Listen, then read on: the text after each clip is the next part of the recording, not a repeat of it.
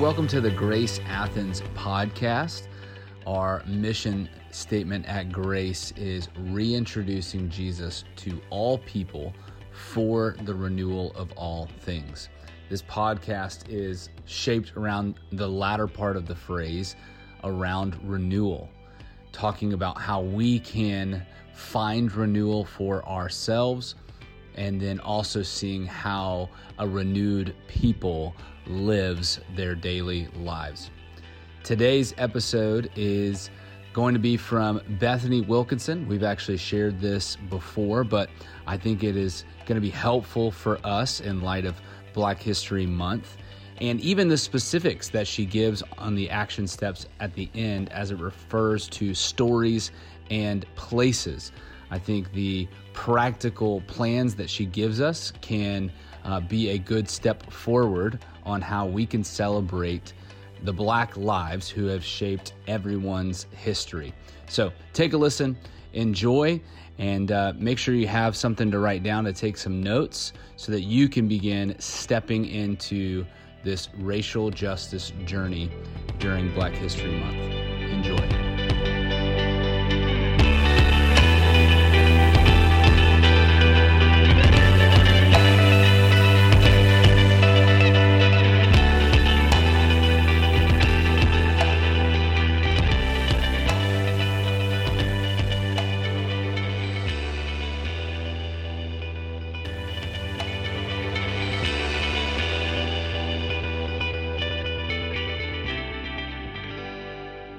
Evening, everyone.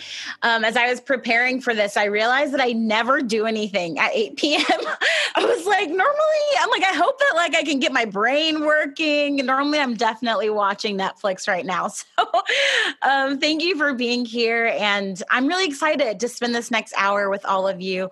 A little bit about me. I am a lot of things. I do a lot of things. I'm a writer and author. I'm a consultant. I'm also a homesteader. So I use a lot of gardening, farming references. So just be prepared for that. But what's most relevant to our time today is that I've spent the last 10 years or so working with a variety of values-driven institutions that want to be more intentional about diversity and racial justice. So I've spent a lot of years working in and with churches, studied theology, but then I also spent a good bit of time working with nonprofits and social enterprises and small creative teams who also want to be more intentional and proactive about the cultures they're creating. And so the content that I'm going to share today, a lot of it comes from both of those places, both my own faith convictions as a person, but also from my experiences in supporting organizations. And so it's kind of going to go in two parts. I'm going to share my screen here in a moment, and I'll pause for questions and comments after each section, just so that there's time for us to interact. If you have any questions, feel free to drop them in the chat. It's a little funny when you're in screen share mode to see the chat, so I'll be bouncing between the two. But if you have any questions, I don't want you to lose them, so please capture them. Gap. And the goal of this project was to really understand the gap between good intentions for diversity and the impact of those intentions. And I arrived at this problem in a lot of different ways. One, I was the only Black woman on my team working for this values-driven nonprofit. And I was thinking, well, we talk a big game about diversity, but I don't see it playing out. What's that about? I also arrived at this question because I would talk to lots of founders and leaders and entrepreneurs and just people who are working saying, hey, we care so much about diversity. We care so much about racial justice, but we feel like our impact isn't what it could be or should be. And so I kicked off this research project in January, and I want to share a couple of the stories that I found. So story number one, it was my first day of interviews. It'd been I think it was literally my first day, January 25th or 27th or something like that. And I'd scheduled 3 interviews for the day. I had 2 in the morning. It was kind of like a small focus group with 2 Black women who worked in a large international development nonprofit. And then in the afternoon, I'd made plans to interview another Black woman who worked at an architecture firm. So my logic here was, well, if there are teams that aspire to be more diverse, the best place for me to learn about those experiences is in talking to the people who are there to diversify the team. So that was kind of my logic. Like, let me talk to these people and see how they're experiencing their organizational culture. So that morning I sat down with these 2 Black women, worked for this international nonprofit. And they both also served on the diversity task force for this nonprofit. And when I say it's large, I mean it has like 500 employees across the world. So it was a very large organization. So I'm asking them questions about their experiences of diversity and inclusion, sometimes called D&I, for those of you who aren't familiar. I talked to them about, their bosses and just the general climate. Like, how are you experiencing diversity in this context? And over the course of our interview, this is what they told me. They told me that even though the big organization had a lot of challenges related to diversity, at the end of the day, they ultimately felt heard, uplifted, seen, and supported every day that they went to work. They felt heard, uplifted, seen, and supported. One of the women said, because I can be myself here, I can bring my best to the rest of the work that I do. And so I left this conversation thinking, well, maybe the problem's not as bad as I think it is. These women are feeling really encouraged, really championed, and they feel like they can be themselves when they go to the office every day. Like, that's incredible. But then I got to story number 2. And this was an interview with a Black woman who's an architect at a very white and very male firm. And so over the course of our interview, I was asking her all the same questions that I'd asked the women in the morning. And she really sounded defeated and hopeless, really, really lonely, pretty sad. And I asked her, can you be yourself at work? Whatever that means. Not necessarily that you let your hair down and you don't do your job, but like, do you feel like you can, like you're comfortable in your skin when you're at the office every day? And this was her response. And I want to read it verbatim. She said, no, not at all. And I say that quite emphatically. It doesn't cause me stress or anything. It's so ingrained now, the code switching. And then she pauses. She says, I'm naturally a leader with a very dominant personality, but I don't want to be seen as an aggressive Black person, so I can't be myself. As a woman, I have to make everything sound like a suggestion rather than a direct order. I always have to play this mediator role between the architects and the contractors. And she said, it's frustrating, never being able to be myself. Never being able to share with my coworkers, especially if something's happening in the news. I have no Black coworkers because our firm is so small. I'm the only woman and the only Black person. It can become exhausting and mentally draining. And so she shares this along with some other things. And I ask her, do you think the diversity gap can be closed in your industry, especially racially? And she says, no, not without major, major changes. And so as I stepped back and reflected on these 2 stories, and then over the course of the rest of the year, and then this year even, in all my research, as I got into doing some analysis around these things, it was really interesting to mark how much all of these 3 women had in common, because they were all college educated. They all had at least 5 years experience in their fields. They all had advanced degrees. But there was obviously a huge difference in their daily experiences. And again, as I analyzed the data, where I landed was that the women from the morning had a really intentional leader. And they referred to her multiple times throughout the conversation. Now, some of you might be thinking like, I don't think of myself as a leader. That's not really language I would use to characterize my life. I think about leadership as purely being intentional with your influence. And so it could be among your family, it could be with your friends, it could be in your social media community, any area where you are being intentional with the influence you've been given is an area that I would call you a leader. And so again, as I reflected on these stories, the women in the morning kept talking about this leader, this person who proactively created a culture where people from different backgrounds could thrive, someone who was really intentional about understanding racism and how it was impacting not only her team, but the organization as a whole, and was a proactive advocate for the women on her team. And I think it's also important to note that she was from a different racial background than the 2 Black women. She was a white woman. So we all can be more intentional in our leadership when it comes to the cultures that we're creating.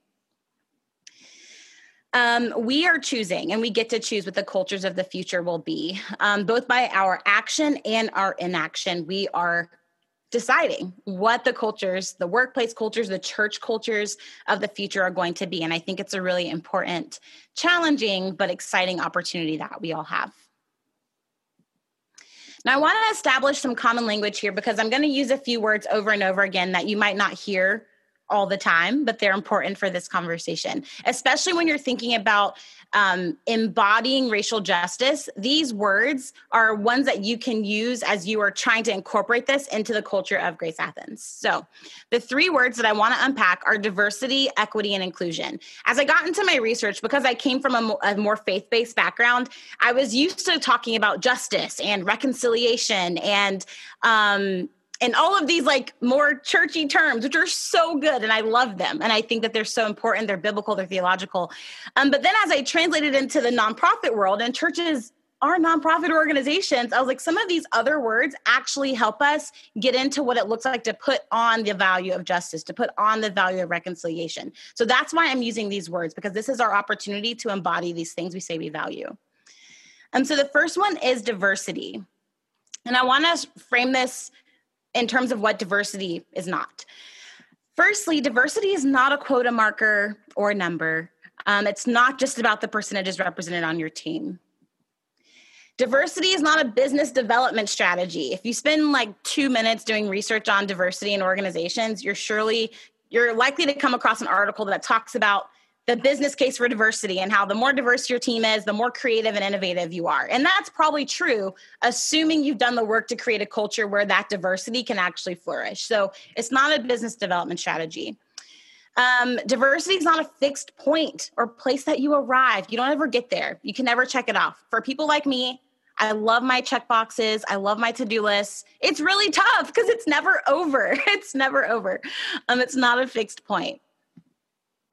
But what is diversity about? In its basic sense, diversity is really just about the representation of a variety of characteristics. So race, gender, military status, ability status. It's just about having the state of having multiple identities represented in the room. But taking it a layer deeper, diversity is really dignifying. It's really dignifying. It affirms and validates every human experience. It might not understand every experience, but it at least affirms that experience as human. And it affirms that all humans, all humans are made in the image of God. So all humans have inherent worth. So it's really dignifying. Number two, it's change oriented. It's always adapting because humans were so complex and so layered and we're always changing. And so when you're thinking about organizational culture and diversity, your diversity also has to be oriented around changing and adapting all the time. And then lastly, this one's a little redundant because it's important.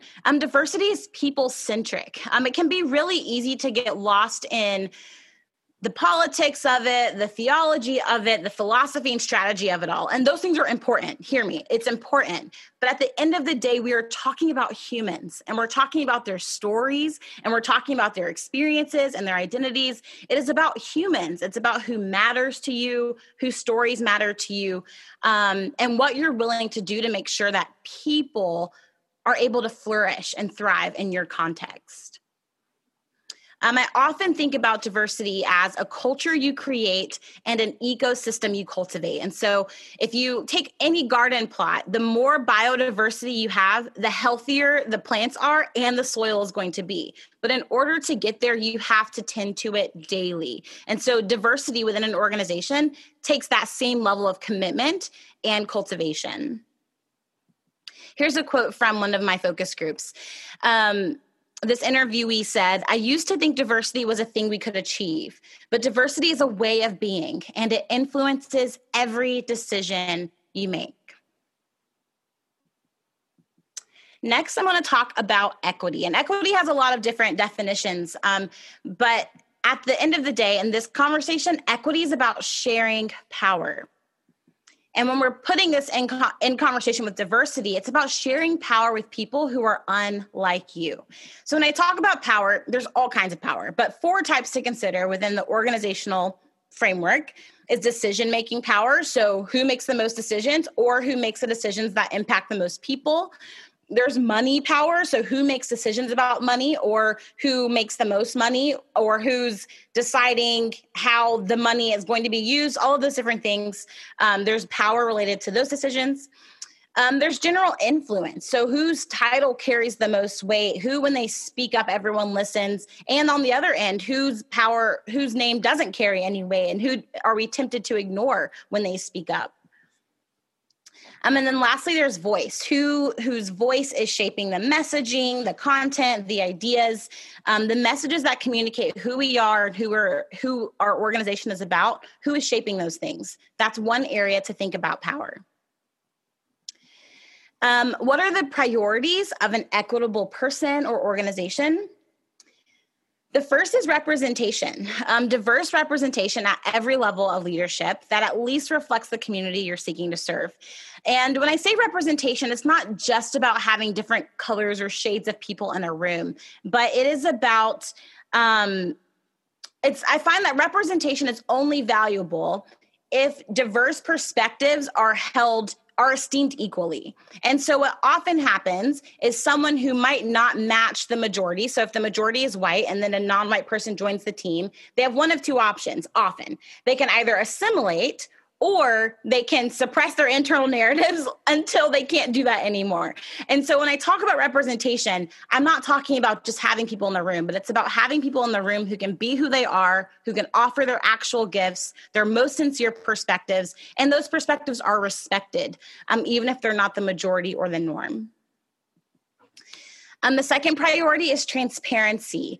And so when I think of transparency, it's really about openness with yourself and with your stakeholders, and if relevant, with the public about what your diversity priorities are. Or at least internally, to be honest about if it's not a priority, and to have that conversation internally.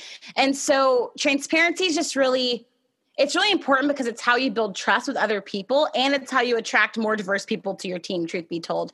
There's an organization in Atlanta. It's like a social media marketing firm, I guess is the best way to describe it. And back in June, after George Floyd was murdered, they kind of came out with like a diversity statement, and then all of this like pretty extensive bullet point list of things they were going to do in light of what was happening in the world. And so that was back in June. And then in November, they sent an update saying, hey, we actually checked these things off the list. And I thought that was incredibly important and powerful that they'd been so transparent about what they were doing, the changes they were making, and then the impact of those changes. Number 3 is accountability. It's inevitable that when you're trying to build a diverse community, things are going to miss the mark. You're going to miss the mark in some ways. And so accountability is about putting in feedback loops so that when there are breakdowns related to creating a dignifying culture, you have a system in place in order to address those breakdowns. And then lastly is intentionality. A myth that I've often encountered is that people think that, just because, I don't know, like we're a good organization and we have great goals, so diversity should just happen. But as many of you know, a lot of the things that lead to a lack of diversity, a lot of those systems, racism, white supremacy, they are intentionally created. And so the only way to create a new thing is by being incredibly intentional. And the last word I want to talk about here is inclusion. Ultimately, inclusion is about hospitality. It's really just about hospitality. And inclusion is about welcoming people, not just one time, but over and over and over and over again. A question that I like to think about as it relates to inclusion is, what are you willing to do to ensure people from diverse backgrounds feel integral to what you're creating? Not tokens, not accessories, not expedient or just good for your marketing campaigns, but truly integral to whatever is happening. I'm trying to think. I had 2 stories come to mind at once, and I'm trying to recall one of them, not the other. Got it. So I interviewed the creative director for another nonprofit in Washington, D.C. last year, and I was talking to her about a lot of these same questions, what makes for an inclusive culture and environment, all of these things. And she described inclusion is what happens or doesn't happen when a person walks into a room and they pause to evaluate if that space is good and safe for them or not. And how in that moment, if you're being an inclusive leader, you have proactively put things in that environment so that anyone who walks through that door knows and feels like they belong when they experience that pause. And I thought that was super helpful because I often have that question when I walk into a space, like I'm scanning the room and the environment to see what in this room communicates to me that someone thought about me being here. And that's an opportunity as we're creating culture and creating environments to be really intentional. So that's inclusion. This is from another focus group participant. They said, inclusion isn't a quota system. Inclusion is when people feel seen, feel valuable, have the ability to lead and to be part of what's happening. And so I love how they describe this. So we all have an opportunity to take inventory. Diversity, when you look at your life, look at your relationships, and we're going to get into this in the second half. Who do you value if you just did a quick sweep? Equity, with whom do you share power, either organizationally or in your everyday life? And then lastly, inclusion. To whom are you extending hospitality in an ongoing way? So these are 3 areas where you can take inventory. All right, I'm going to pause here because I just said a lot of things. I'm going to pause here, and if you have any questions or comments, I'd love to hear them. And if not, we'll keep going, but I'm going to stop sharing for a second. I was going to ask, so going back to the first thought, just kind of laying that foundation at the very beginning, is the question to ask when you're working with people, or let's say doing ministry with people, or maybe we got some people that are in missional communities together here and we're inviting people in, is the question we should be asking is, do you feel comfortable here? Do you feel like you can be yourself here? Like, is that the common question? Like, can you be yourself here? And, how do we create that space where we can ask that question? Yeah, that's really good. Because it's hard because there's this quote from, I have lots of quotes in my head because I interview a lot of people. I have a podcast, so I talk to lots of people. But I heard this person once say, the greater the difference, the longer it takes to trust, or something to that effect. And I feel like being able to even honestly answer the question, can I be myself here? Like, it takes so much trust. And so it's really tricky. I find that one way you'll know pretty instantly is if the person stops coming. If they stop showing up, then that's an indicator. And you could reach out to it, to figure out why and to hear more. Well, what would have made this feel like a better environment for you? I think it also helps if you have like a bridge person. And so this takes a high degree of intentionality. But I'm the team I used to work for. I was the only Black person on my team. And so when we were building community with other Black people, I would intentionally be a bridge between the organization and those other people. But that was a role that I opted into after a long time. And so I think sometimes it requires that there are internal advocates who will say, I'll figure that out. I'll go listen, I'll go learn. I'll try to see what in this environment is making this comfortable or not comfortable for people from different backgrounds. So that's a long response to your question. Ultimately, I'm like, it can be pretty awkward to figure that out because it takes so much time, but having bridge people within the organization, if you have a few, could help. And then what we get into in the second half of the presentation speaks to some of that as well. Yeah.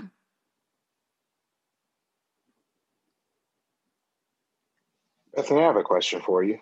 Yeah. You spoke about, I tried to grab some vigorous notes, but when you were talking about kind of the equity and the inclusion piece, you used the word like people knowing that you were intentional about preparing for them to come, right? Mm-hmm.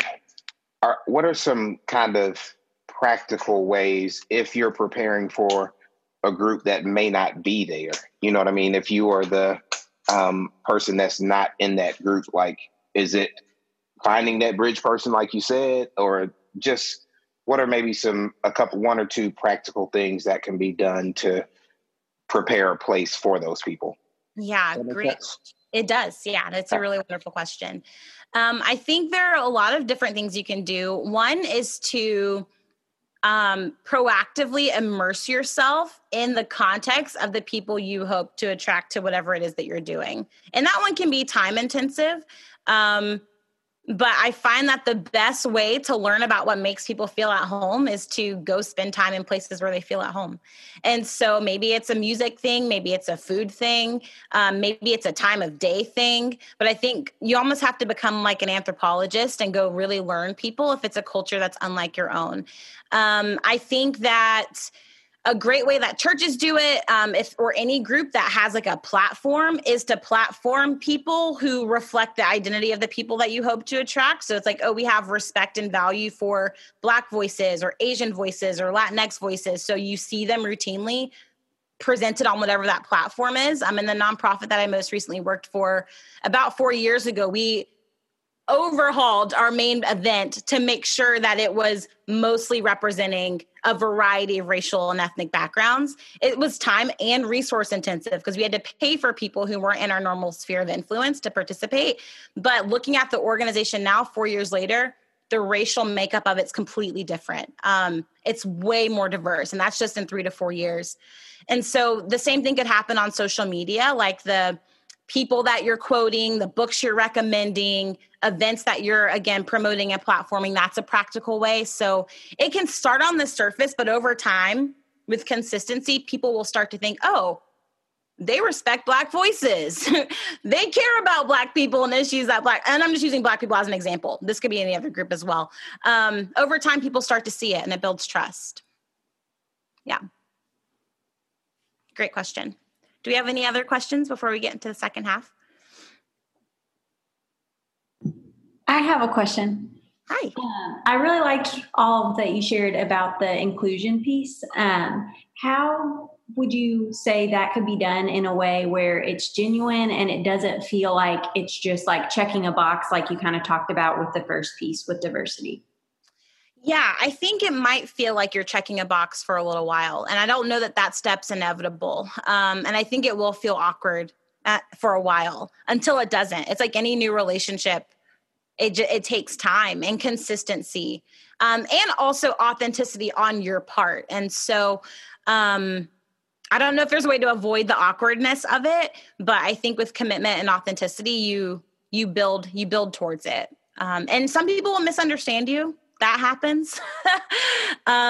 But some people will feel really loved by you. That'll happen too. And so I think it's a dance, and it's the long game, and it's a commitment you make with yourself, Yeah. Thank you. Yeah, of course.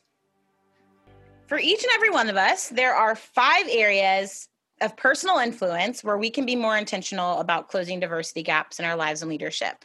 There's you, the leader, the person, the culture maker.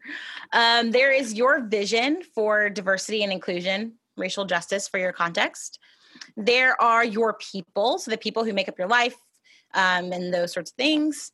There are your places, so where you literally spend your time. And then there are stories, the stories that you believe, listen to, trust, follow, 5 areas. I'm going to walk through each one of these and expound upon it a little bit.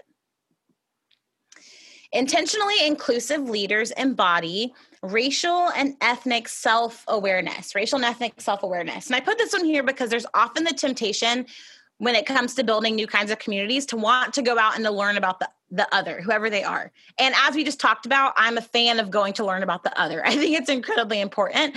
But it's equally important that you do a lot of work to understand yourself. You have to be aware of your race or ethnicity, aware of whatever power or privilege you do or do not have and how it affects you and others.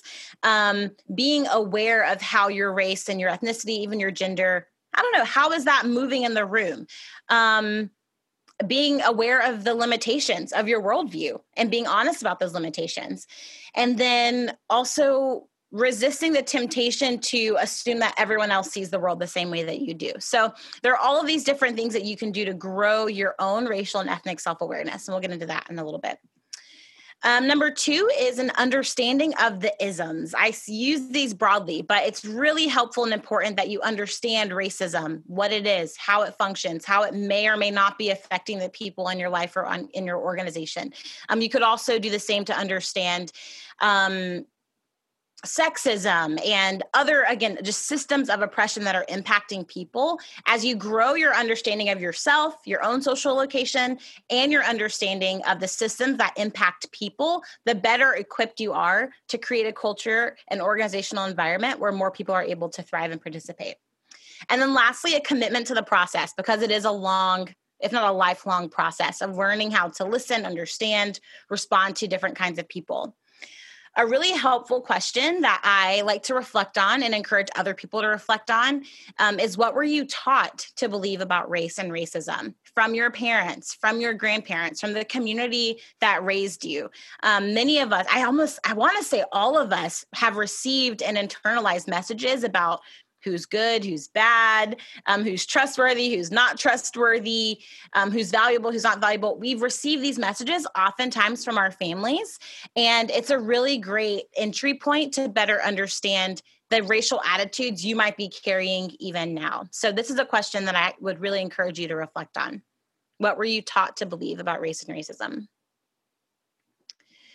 The second area of personal influence is vision. You become what you can imagine. So what does it look like to imagine a more diverse and equitable and inclusive future?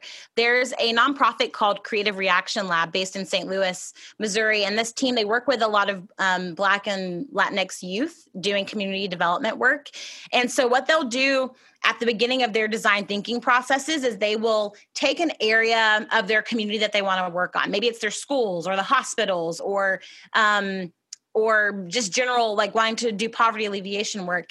And they will spend time with little sticky notes dreaming about what it would take to change those different institutions. And they will fill the wall with ideas, and then they'll work backwards to create a plan to actually address whatever systemic problem they see and care about. And I think it's really easy to underestimate the value of imagination, but I believe it's one of the most powerful tools that we have to say, hey, we have this vision. What are all the ways that we can work together to see that vision become a reality? Step back, create a plan. The second part of this is to have clarity about your why. Why is this work important to you as an individual? There might be a million reasons it's important to your organization, to your church, to your community. We can find a ton of reasons in the Bible why it's important to pursue racial justice, but I think it's important to have clarity about why this matters to you as a person. Or to be honest about the fact that maybe it doesn't matter that much. And you're like, well, I'm just kind of doing this because that's what people in the culture are doing. It's important that you take time to have clarity about your specific why, because that's what will sustain you for the long haul. And then lastly, communicate your vision to stakeholders. Oftentimes leaders will sometimes decide on the trajectory they're going, and because they care so much, they assume that everyone else understands and cares about why it's a priority. So it's really important to take a step back and communicate, here's why we're doing this. Here is not just the heart behind it, but like, here's my personal conviction about this, whatever it might be. Take time to communicate that vision to the people that need to be bought in to see the change actually happen. So a question to consider here in this area of influence is, why is diversity work, broadly defined, why is it important to you? Why is it important to you as a person? Great. Okay, diversity impacts every group of people involved in your organization or community. It impacts everyone.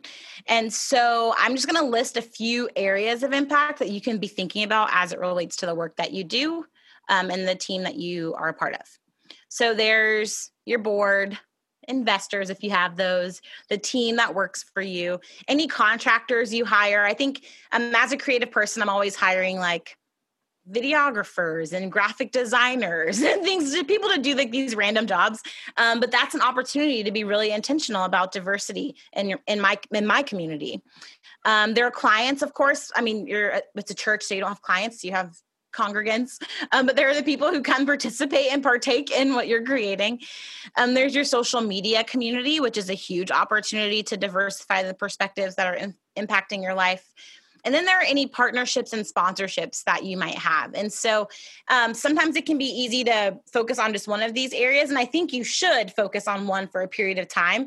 But be mindful of all the different opportunities you have to be proactive about diversifying your organization. Maybe you can't diversify your whole team next week because everyone's not hiring all the time. Like, that's not realistic. But do you have a project coming up in 3 months where you're going to need a graphic designer? Can you go out of your way to find a graphic designer who comes from a different racial background than you? These are opportunities to make a difference. So when you think of diversifying your organization, which groups of people do you have in mind? And I mean this in two ways. I mean, in terms of which groups within your organization are impacted by this question, board, investors, that sort of thing, but also which communities of people do you want to pursue to participate in what they're doing and to invite them to participate in what you're doing. Number 4, places. Proximity matters because where you spend your time determines who you know. This one's so simple, but it's so important because our communities are so racially segregated. So there's your neighborhood, there's your school, faith community, coffee shops and restaurants, office or workplace. There's a book called Divided by Faith by Dr. Michael Emerson. It's a great book for those of you who haven't read it. But I interviewed him a couple of years ago, and he told this story of how, I think it was maybe 20, 25 years ago, he was sending out his Christmas cards and he looked at the list of, however many people, and he saw that literally he's a white person, or he identifies as white. He saw that every person on his list was also a white person. And he was like, why is my entire Christmas card mailing list one race? And so then he's a sociologist. So he goes and does some research, and he realized that, like, statistically, he lived in literally one of the whitest counties in the whole country, statistically. And so at that point, like, God was doing some other stuff in his life. He went to this conference, he calls it a huge awakening. God spoke to him, told him that he was to live the rest of his life as a racial minority. He went back to his suburb, told his wife, hey, we're moving. And so he moved his entire family to, I don't remember if it was a Latin American community or a Black community, but he moved his entire family, new church, new schools, new everything. And it's true, he's lived the rest of his life as a racial minority. I think he's in Chicago now. But all of that to say, I asked him, I was like, Dr. Emerson, most people aren't going to quit their whole life to go pursue racial justice and diversity. And he said, yeah, I know everyone's not going to do this, but he does encourage that people pick 2 areas, if not all of them, to be really intentional. So maybe you don't change your church, but you change your neighborhood. Maybe you don't change your neighborhood, but you go out of your way to figure out the school thing. I know that's different and tricky with children, but I just thought that was a really powerful invitation to think about where you spend your time, because your neighbors impact the relationships that you have. And that's a huge opportunity to increase the diversity of your everyday life. So where in your daily life are you connected to people who are racially and ethnically different from you? I know this one's also tricky because of COVID things, but it's just something to consider.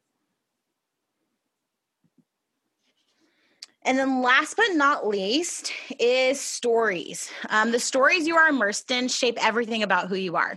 Everything. We are shaped as followers of Jesus by the Bible story, by the biblical story. It shapes everything, or it's meant to. And there are family stories. There are the stories of our culture at large.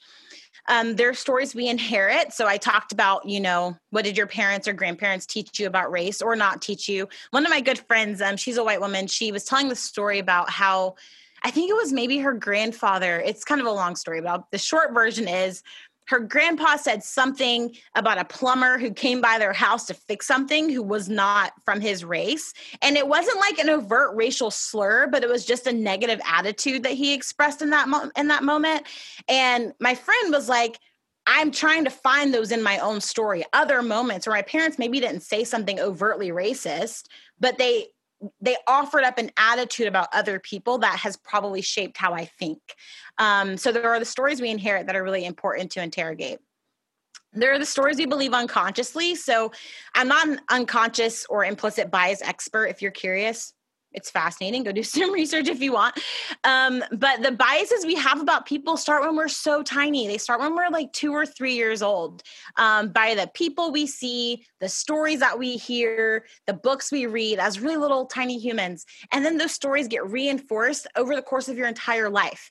And so one way to try to interrogate your unconscious biases, something that works for me, is to listen to my body. So like if my throat's tightening, or if I feel something weird in my stomach when I'm interacting cross-culturally, those things can be clues to what's happening underneath the surface as it relates to what I think about people. So that's something to noodle on if you're curious. There are the stories that we pursue. So news stories that we learn through reading and watching movies and social media and all these different things, ways that we get to be exposed to new perspectives. And then building on that, there are the news stories we listen to and choose to believe. And the belief part is really important, especially if you're trying to understand people who have a different racial experience than you.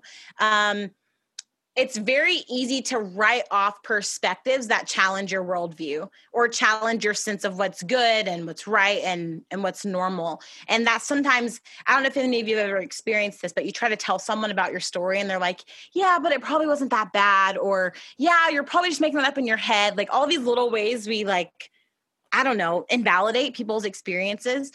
So I find that it's really important that we not only pursue news stories, but that we believe them and that we're brave enough to consider what those news stories mean for who we are and how we live. So a question to consider here is, of the last 5 stories you've consumed, books, movies, podcasts, etc., how many featured perspectives that are different from your own? Just a really practical way to take inventory. So these are 5 areas. I'm just returning to it again so you can see them all here together, where you have a degree of influence. It can be really easy to feel overwhelmed when we're talking about racism and racial justice and what it takes to actually make a difference. But I want to leave you with this quote before I go back to questions.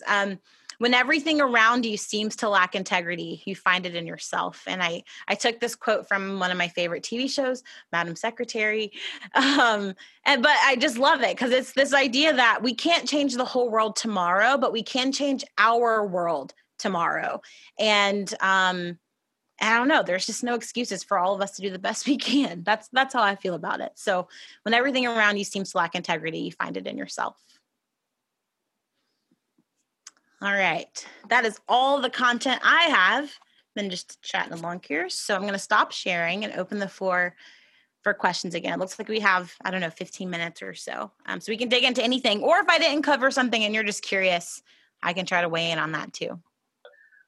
With the 5 areas, like starting with you, what I think's fascinating, and this came from an interview we did earlier in the year, of just, and it goes along also with the stories that we inherit. Like we all have a race story. When someone told me that, I was like, that blew my mind. And I had to go back and think of all the times that someone in my family said something, or my friend said something in high school, or where I went to high school. And I just didn't realize that, like, I have a race story myself, and had to take like quota down on, okay, what were some of the things that I've heard? Could you like dig into, is there any more, I guess, that we could do or think through when it comes to like the stories we inherit and the race story that we all have, whether someone has said something about somebody else or thought something negatively about somebody else or about our own race? Like, is there anything else we could do? Do we need to go back and have those conversations? Do we need to write a lot? Like, what do we need to do? Yeah, that's a great question. I am a big writer and journaler, that sort of thing. So that tends to be really helpful for me. But I do think it can be important to go back and talk to your parents or grandparents. And it doesn't have to be like accusatory in any way. Just, hey, like, I'm curious about this, or, hey, I remember when you said this, what do you mean there? Do you still think that? Do you still feel that way? Oftentimes when I go back and talk to my parents about something, it's because I'm an adult now. I just see how human they are. They're like, yeah, we were just doing the best we could.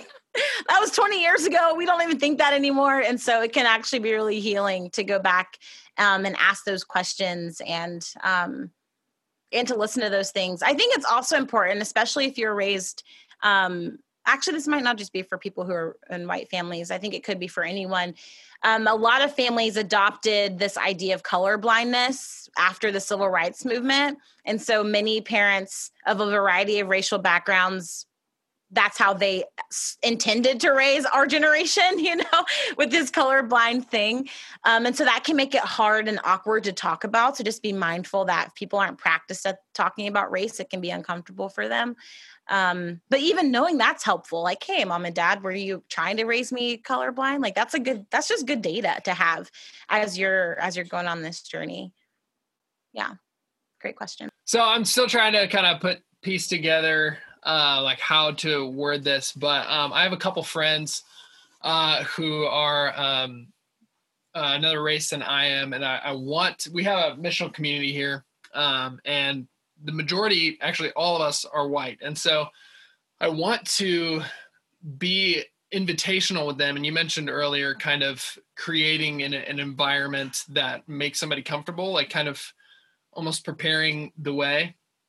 Mm-hmm. And so I'm trying to kind of piece together, I guess, maybe thoughts or ideas on kind of how we can do that here. Like, I feel like I know them pretty well, but just, I was curious kind of if you wanted to expand on that idea of like kind of having them in mind when they show up to a place, and making them feel comfortable.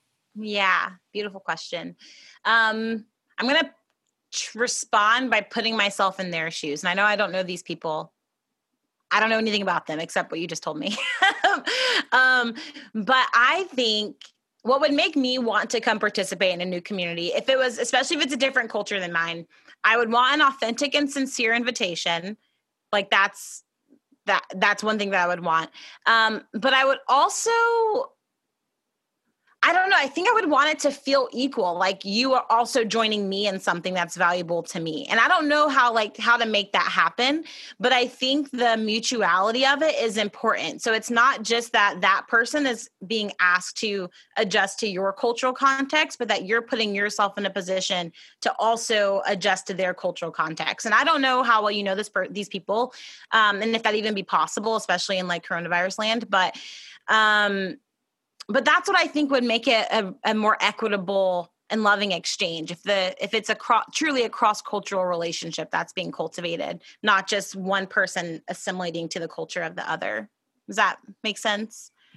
Yeah, definitely. Because I think I've invited these friends like to certain events or gatherings before, and I'm always aware of this feeling of like we are all white, you are the only black person here. And like, there's this, like, I don't know how to move past that kind of barrier of like, how do we make everyone here feel comfortable and appreciated and invited and noticed?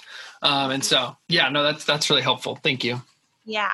I would also say as an encouragement, like, and I don't know how to do this because it could be awkward, but it could be awesome if there's a way to like, open up the conversation about difference in some way. I don't actually know, but I think my most authentic cross-racial relationships are with people with whom I can talk openly about race. Not necessarily racism or like what's happening in the world, but hey, here's what it's like to live life in my skin, period, whether it's about hair or food or whatever. And so I think having just like a good friendship where you can talk about those differences might also help with that in some way.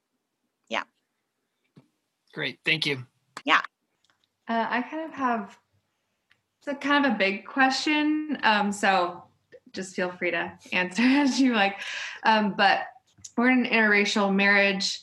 And so we're thinking like down the road when we have children, we're in a very white dominant area. And I don't want our kids to, like, I want our kids to feel connected to Filipino culture, to have an understanding of other cultures.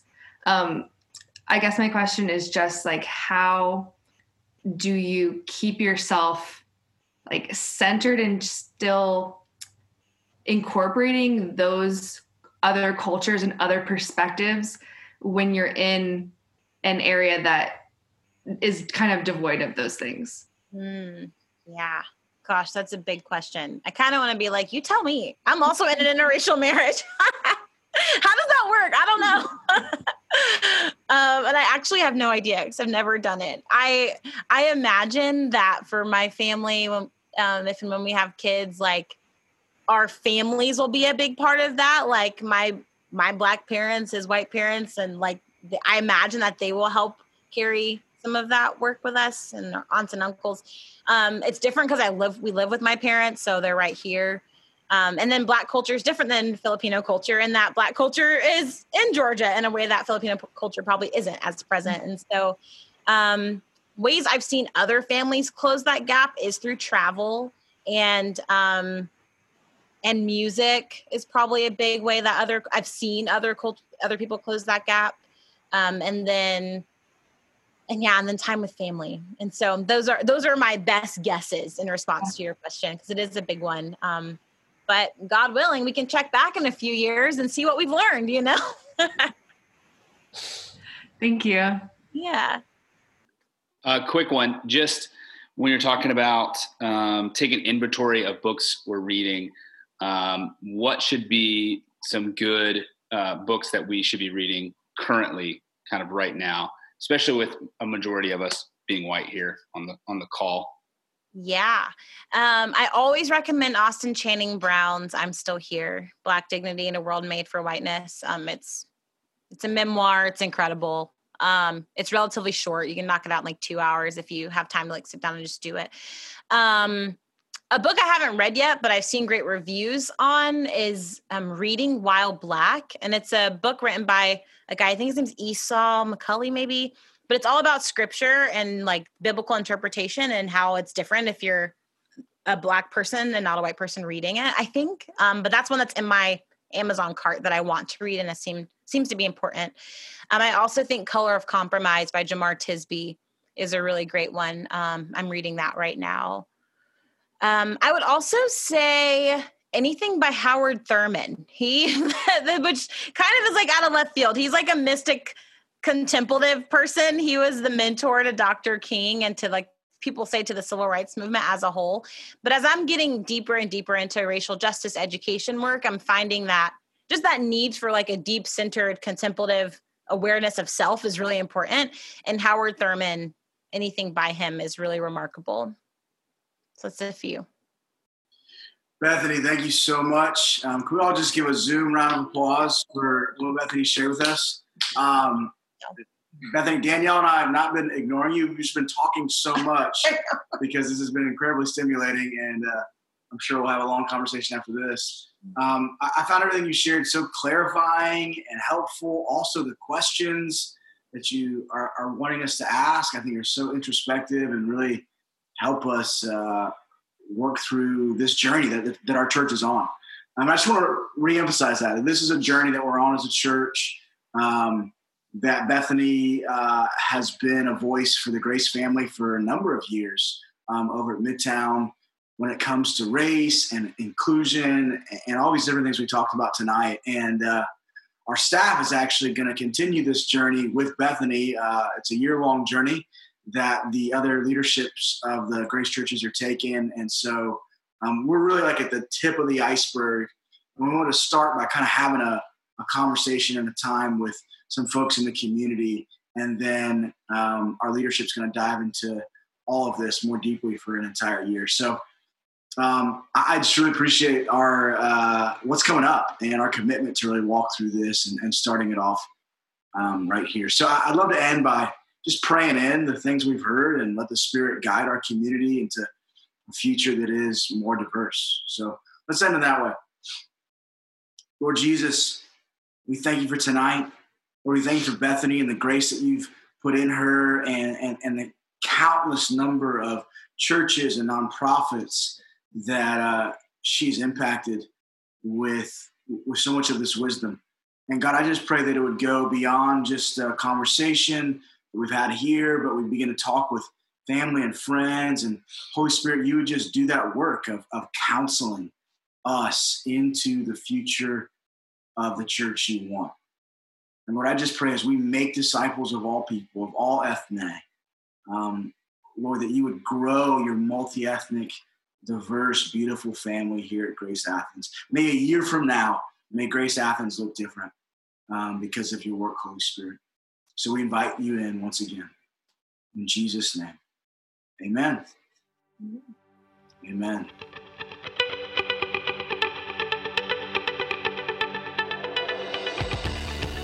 We hope you enjoy this podcast and Bethany's content. You can find her on Instagram at bethany.wilkinson, her website, bethanywilkinson.com, or on her podcast, The Diversity Gap Podcast. Go in peace. We hope to see you soon.